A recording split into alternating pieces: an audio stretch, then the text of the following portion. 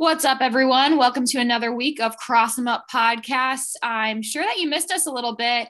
We weren't able to record on Sunday because it was Easter, and then we also wanted to wait until the end of the NCAA tournament. As you know, March Madness has finally wrapped up. I'm pretty sad. We might want to call it March Sadness because Michigan did get out, unfortunately, in the Elite Eight, but it was a hard fought tournament. Great season for Michigan. We have a lot to unwrap about the Final Four games, the championship games. So I'm pretty excited for this episode. Brian, how are you doing today?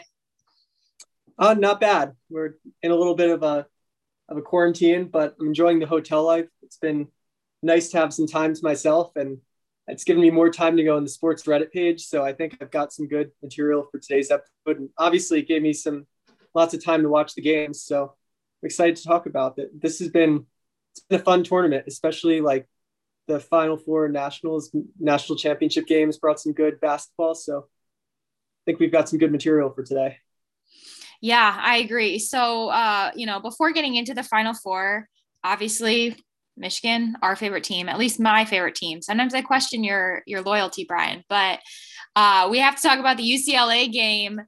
Honestly, it was a little hard to watch. UCLA put a lot of pressure on us, and they definitely came out to the, with a statement. And I think we were a little bit frazzled by their defense. Michigan's a great team, but honestly, sometimes just not your day. And that was definitely one of these times for sure. What were some of your observations? Yeah, I mean, my first observation was that like UCLA played with like so much heart in that game and defense, and they kind of did that the whole tournament. Like they played up to every opponent that they faced, and they played not only up, they played better.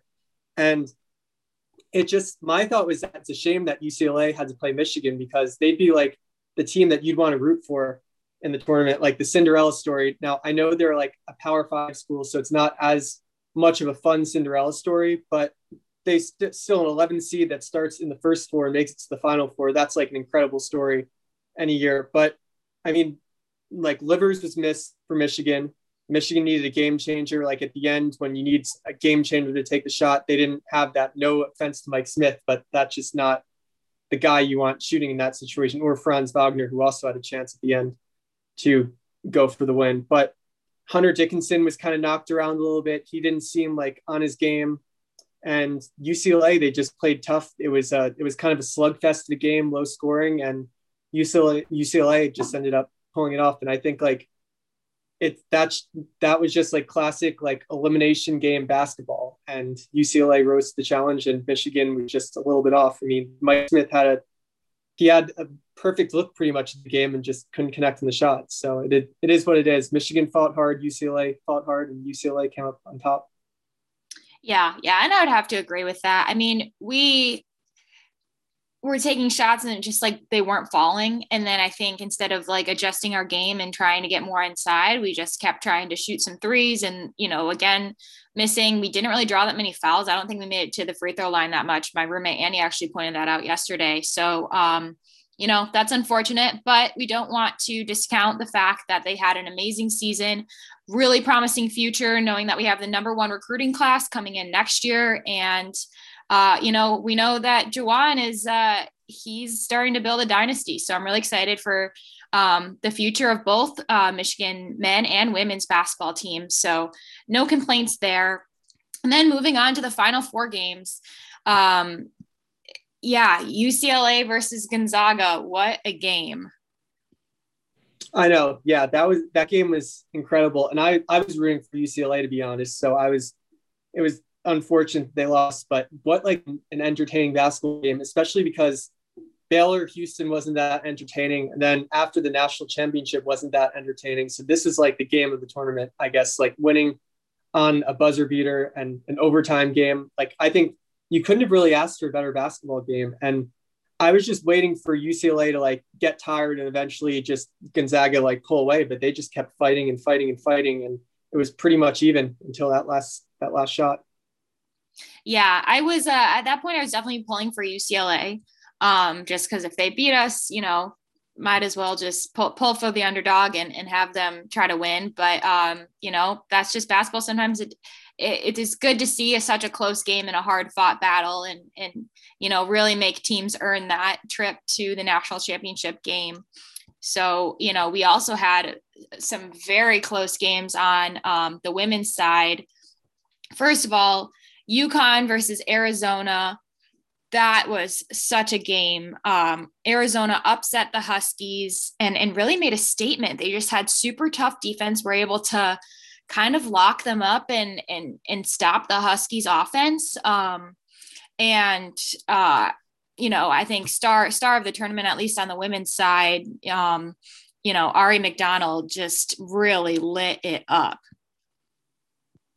Yeah, absolutely. And like, it's so UConn, they haven't won since 2016. I know like most schools that would be like, wow, that's relatively recent, but since they've won so much, it's like a shocker to not see them win over the last few years. But still, like, anytime you beat UConn and how well coached they are, like, that's such an accomplishment. So that was huge for Arizona. And unfortunately they faced a real tough team in Stanford, but yeah, that was a really big win for them. And yeah, that, like, UConn, they have their offense is really powerful too this year. So that kind of like reinforces like the theme that you got to have, like, once it comes down to crunch time, you really have to have tough defense in March and then April if we make it to the Final Four. Yeah, absolutely. I mean, it's defense that, wins games. We've known this for a while, but I feel like this tournament specifically really showed that with some of these underdog teams being able to stop these offensive powerhouses. I'd also like to shout out the Arizona coach, Adia Barnes. I am obsessed with her. I think she's such a boss lady. I'm a huge UConn fan. I'll say that right away. Like, I really wanted them to win. I think that their history as a program, Gino as a coach, just like the dynasty, Paige Becker is like, I love it. But, I was also super impressed by Arizona's efforts and the fact that a lot of people doubted them. I know there was a lot of talk they weren't even featured in like the hype video for the women's tournament. So after the game, Adia was in like a huddle with her team, didn't think that, cameras were on, and, flipped the bird and was just like, what did she say? Basically, in a certain word, forget the haters, like, I will go to war with this team, don't let anyone tell you can't do it, kind of thing. And it was like a very much emotionally charged, just excited moment with her team, but didn't realize that the cameras were on her.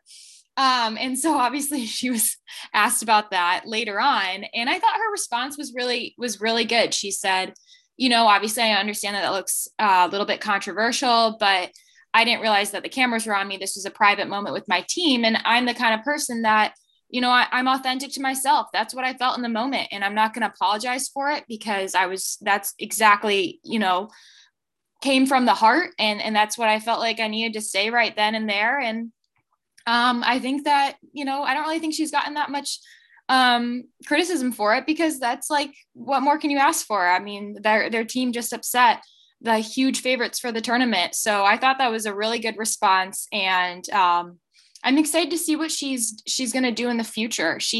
When she started with Arizona, kind of had a rough start. They only won 6 games, and then they ended up winning the women's NIT tournament the following year, and then now a Final Four. So not Final Four, a championship appearance. So that's pretty amazing for her. And she had a baby this year. That's insane. Yeah, I actually didn't know about that. I mean, since when did she become like Dave Portnoy, like that? But yeah, I don't blame her at all for that. Like, that's incredible, like, show of emotion. Like, when you win a game like that, a big game, you're like so hyped, and especially if you don't think the cameras are rolling, like, you're gonna like be really passionate about what happens. So props to her. Like, I think you deserve like those celebratory moments when you win something that big. Yeah, absolutely. So, and then obviously their game against Stanford, another hard pressed battle. Stanford just edged them out, won by a point. And it sounds like Stanford hasn't had an easy road to the tournament either. No, they've been, so I think based off of like yeah, for whatever reason, they've been probably California COVID laws, but they've been forced to live on the road, or they had been forced to live on the road for like 9 weeks during the season. They were living in hotels. They had to practice on like some gyms that were like not like really nice, like college, like caliber gyms, like wooden backboards, like old school.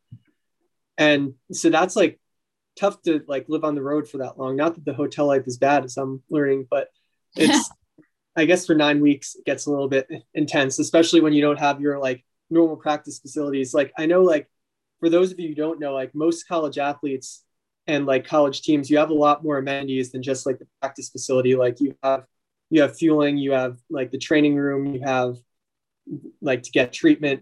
There's a lot more like weight rooms.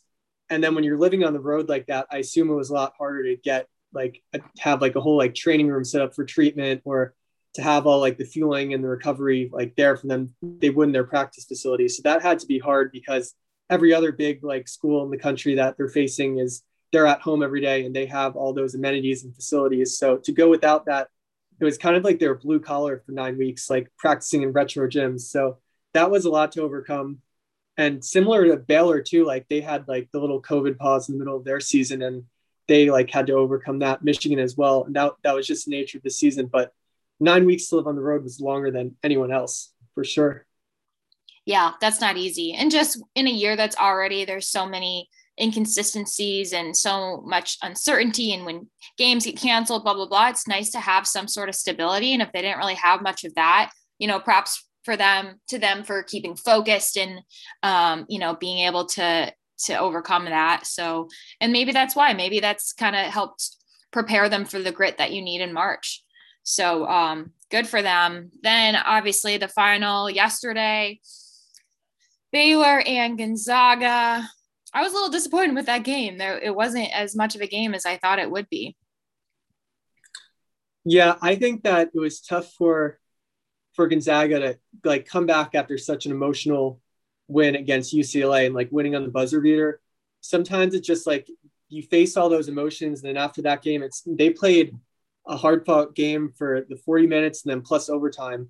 And it was like a fight the whole time. So sometimes it's like that just drains you. And then you have to come back 2 days later and raise your game again. And they came out flat. Like the first few minutes, you couldn't have asked for a worse like start to the game. And they had Timmy got like 2 fouls immediately. He was in foul trouble nearly the whole game. They were just like thrown off. They didn't have a rhythm. And then just to make matters worse, like Baylor was like lethal from three.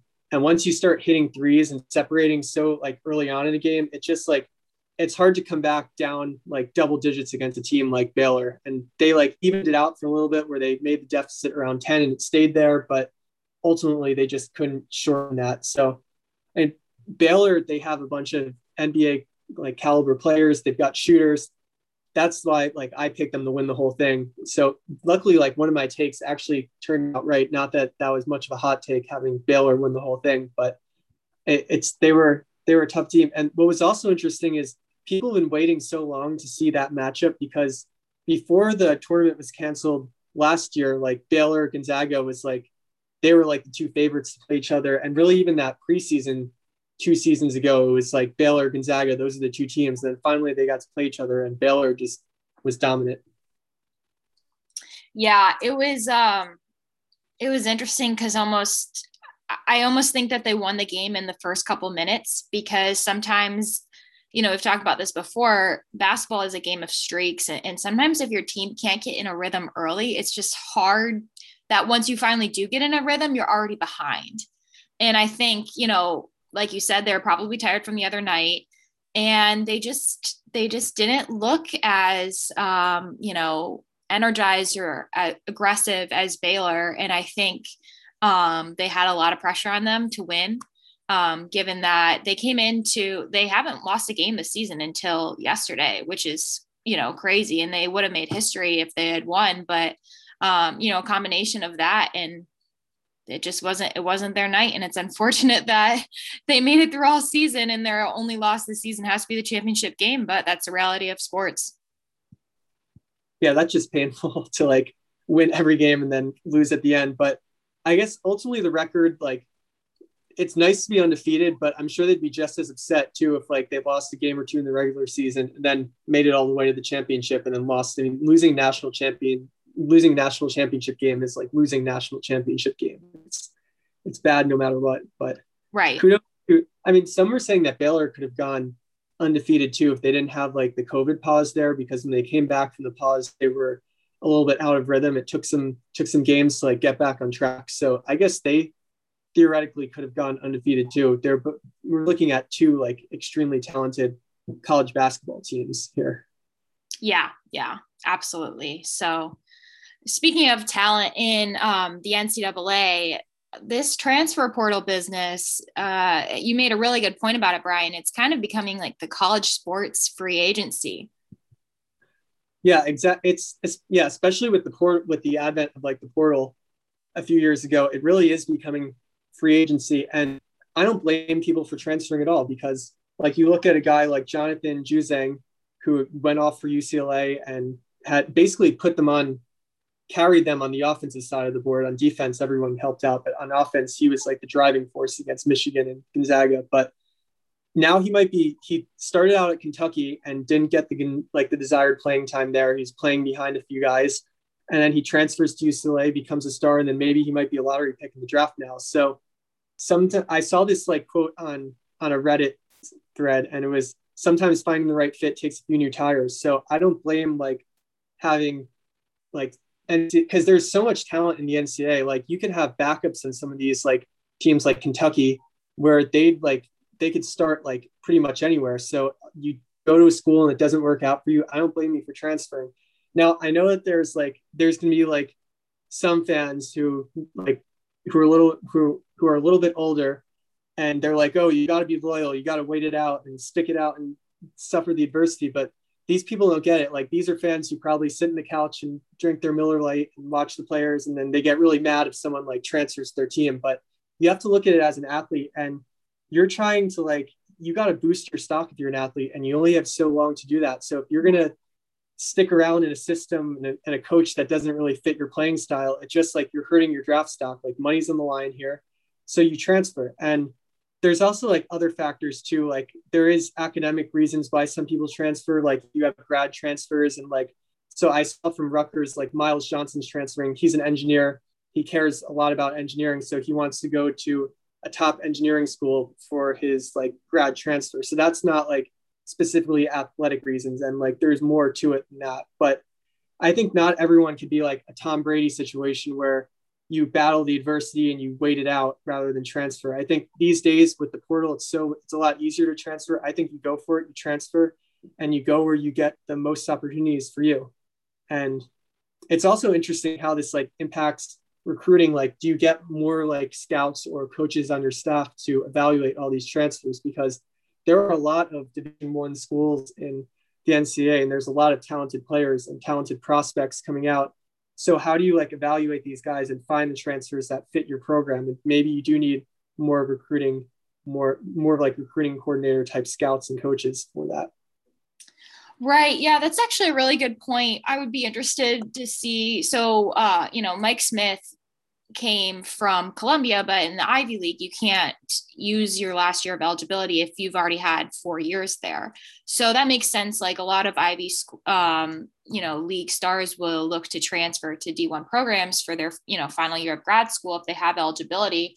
But, Shondy Brown is another great, grad transfer. Or is he a grad student, or he might not be? He came from Wake Forest. Well, with football, a lot of the deal is like a lot of football players actually are able to graduate early because they're required to be on campus for so long that they take like spring and summer classes.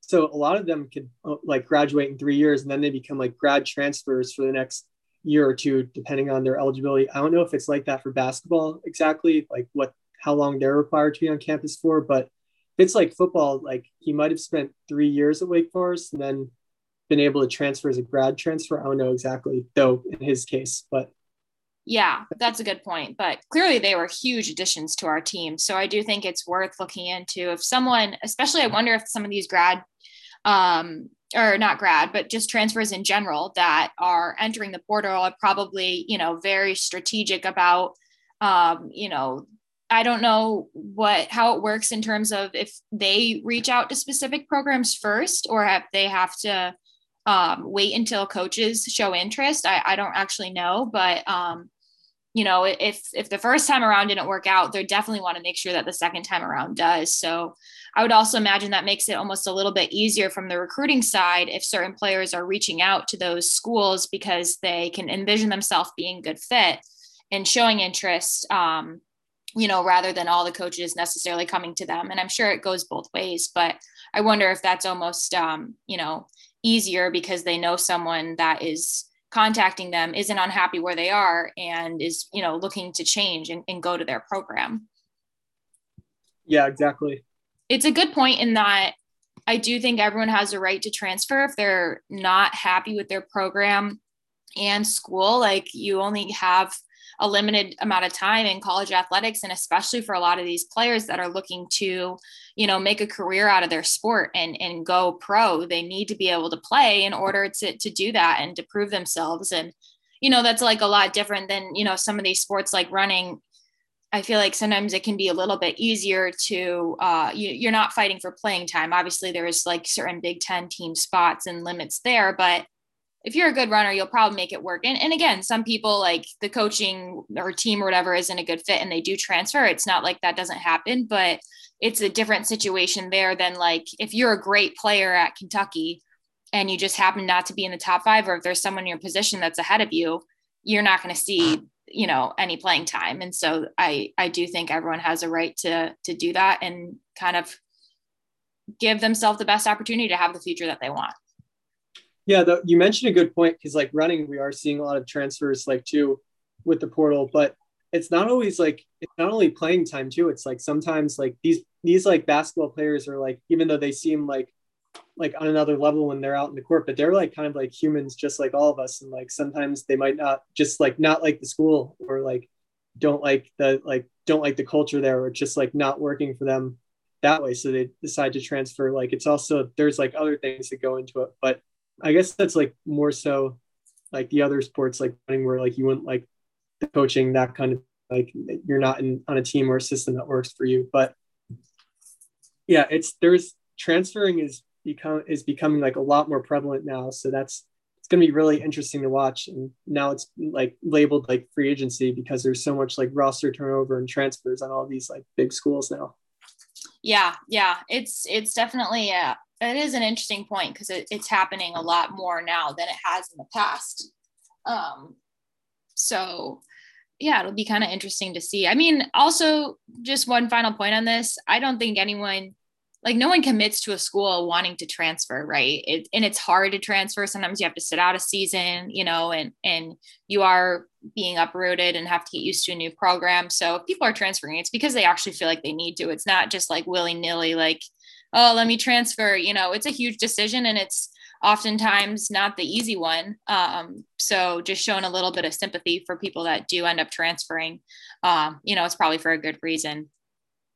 So changing gears a little bit, we've had, since we've last had our podcast, some drama in the NBA, specifically between Kevin Durant and Michael Rappaport.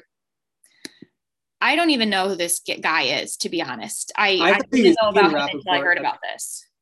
I thought he was Ian Rappaport because there's like the guy Ian Rappaport who's like the breaking news guy who like tweets like breaking, like this person is like gone to another team for like the NFL. So I was like, what's like going on? But then I found out that there was a Michael Rappaport because there was drama with Dave Portnoy, and he used to like work for Barstool. He's like a comedian, like actor.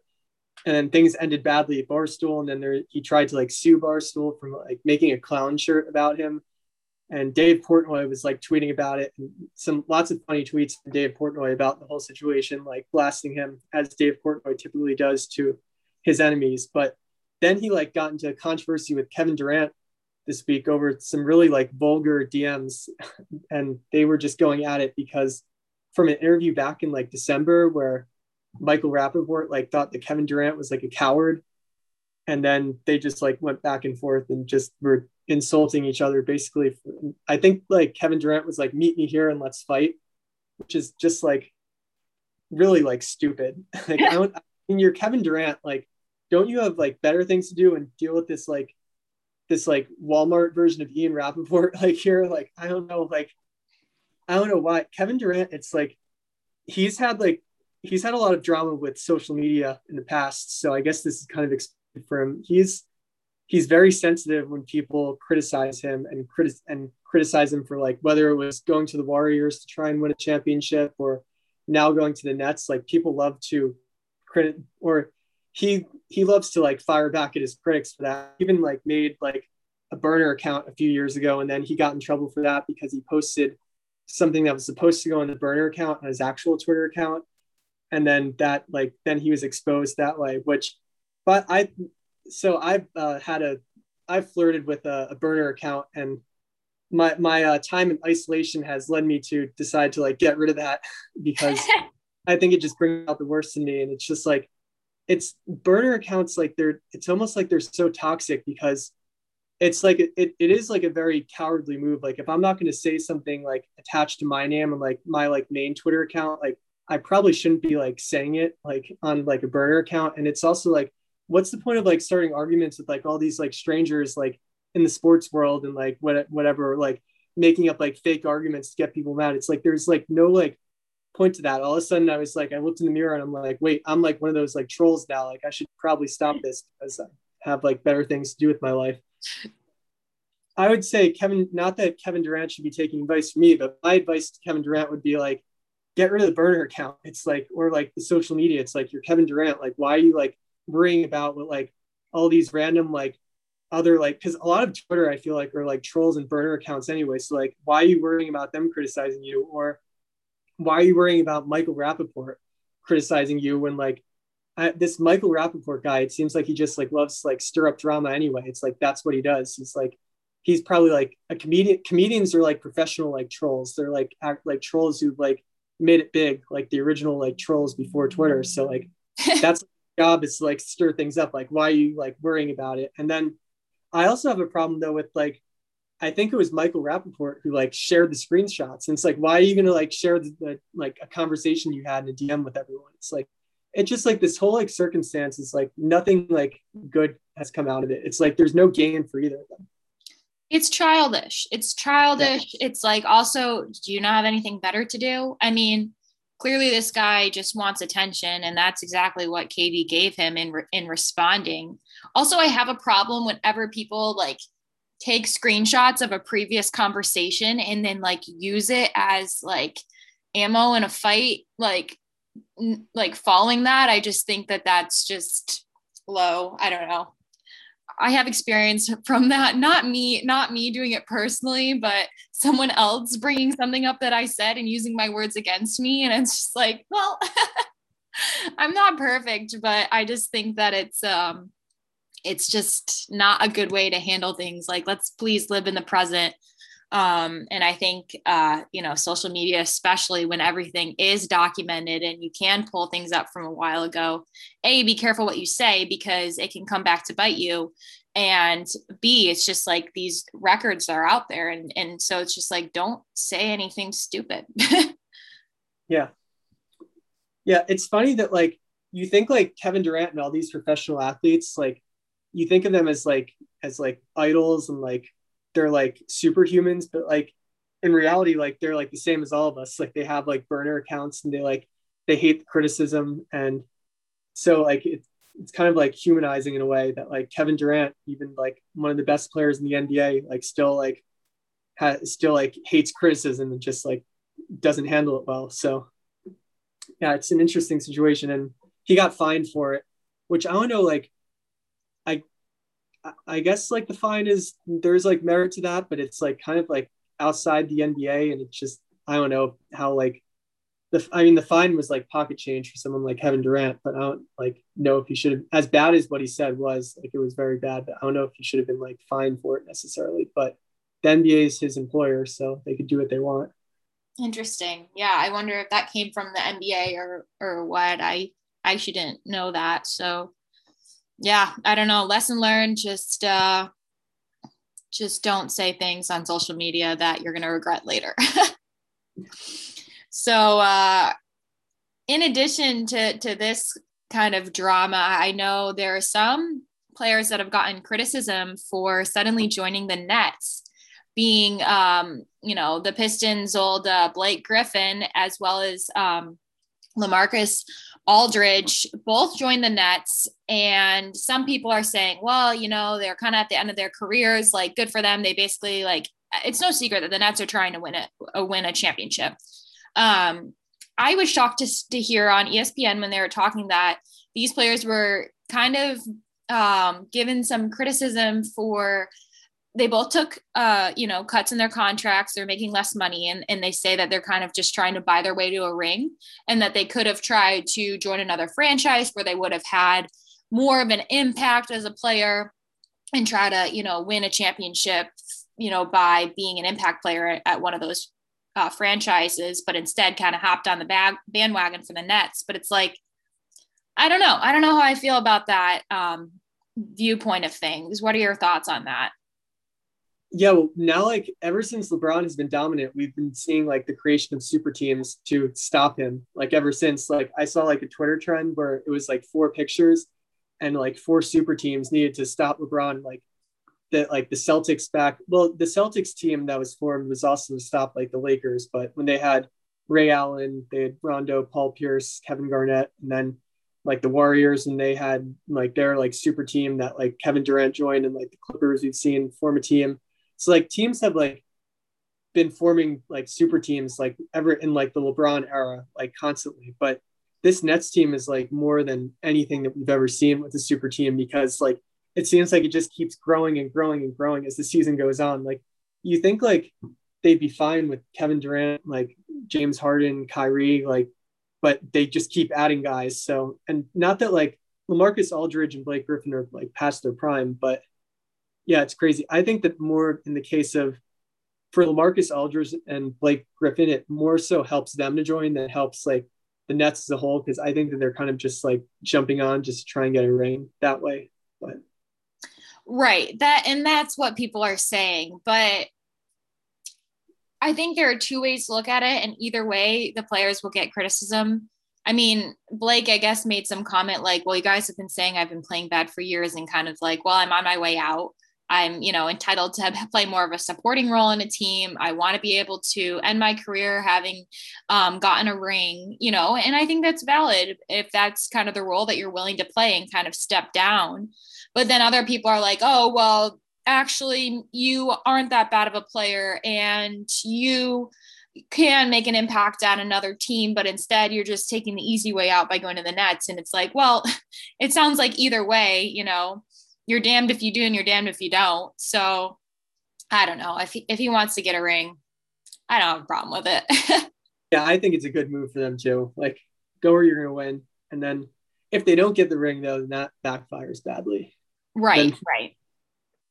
But, and maybe they know that they're not going to be playing as much, but maybe they're getting tired. Maybe they don't really want to play as much, and that is also valid. Yeah, exactly. Sometimes you don't want to do take the load all by yourself. Better to come in and be a clutch role player. Kind of, and we saw that with Ray Allen when he joined the Heat too, with LeBron. He was a really clutch role player, and then he made that clutch shot to help win the Heat finals. So right. You see it all. You've seen this all over sports. Yeah. Speaking of the Heat, it sounds like they're making some moves in terms of getting more players on their squad. Yeah, they have added Victor Oladipo in a trade, and he joins a really good Heat team with Jimmy Butler, Bam Adebayo, Goran Dragic, Tyler Hero, Duncan Robinson. That's the core of their finals team last year, and then you add Victor Oladipo. So even though the Heat have been very mediocre this year, maybe that's enough to get them propel them on another run. Now they're gonna have the Nets in the East, so that's gonna be a challenge. But if they could beat the Nets, then they'll probably win it all. So yeah, that'll be interesting to see how they do. I am kind of a fan of them just because of Duncan Robinson. former Wolverine, and it's good to see. He's almost had more of a role in the NBA than he did at Michigan. He was obviously one of our star players, but I don't think anyone expected him to do as well as he's done in the NBA. So good for him. Love to see it. Yeah, I love 3-point shooters, so he's obviously one of my favorite players. And I hope Tyler Hero gets the ring too. Yeah, for sure. So, well, guys, our whole basketball whirlwind is kind of wrapping up. We'll have some opportunities to start talking about some other sports too in the next episodes. And I know that we've been holding off on your cycling story, Brian. So I'm looking forward to that. I know you have a big story to tell on your adventure biking 200 plus miles. So more of that to come. And yeah, I do have a shout out this week. I want to shout out one of our major fans. He's been a loyal listener since we started, all the way from Florida. So Michael, thank you for always listening to us. If you ever want to be on the podcast, just message me. We'd love to have you on, and appreciate you. So anything from you, Brian? Before we go, the bracket winners. Oh. There was an entry too. Some guy named Stream Getaway. I don't know if that's like a song on SoundCloud or what, but he was like in the lead for a while, but it doesn't look like he won. I don't know exactly who ended up winning for both, but yeah. So for the men's tournament, Josh Zeller won actually. So he had a lot of like potential points, and he wasn't really on the leaderboard. And then, when Baylor won, made that jump. So good for Josh. Cole got second to him. So I think he's a little salty about that. And then on the women's side, Jenna won. So Jenna Metwally won the women's team bracket. And looks like Claire McNamara was second. So good for them. Oh, shout out to Ginobili too, because even though he didn't pick the winner, he still ended up beating me, which I guess could say more about, even though I picked the winner, probably says more about how bad my bracket was, but he still got 6th place without picking the winner. So I guess that's kind of impressive. Yeah, that's true. He was the highest finisher that didn't pick Baylor to win for the men's side. So good point. And Brian, you beat me on both. Okay. I didn't want to bring it up.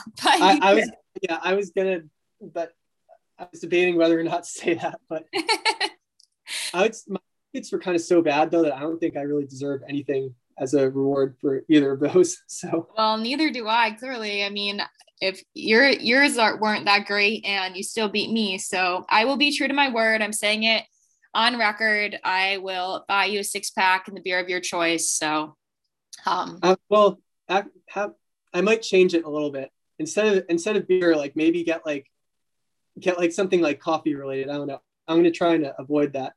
Okay. Yeah. Healthier option. I'm down for that. It's been a thought-filled few days alone. So quarantine will do that for you. So yeah. Well, I hope you all are doing your own self-reflecting this week. And, it's springtime, a time of new beginnings. Hopefully people are starting to get their vaccine. We'll have a more open summer. So even though March is over, sad about that, but lots to look forward to. So we hope you all have a great week. Thanks for listening, and see you next week.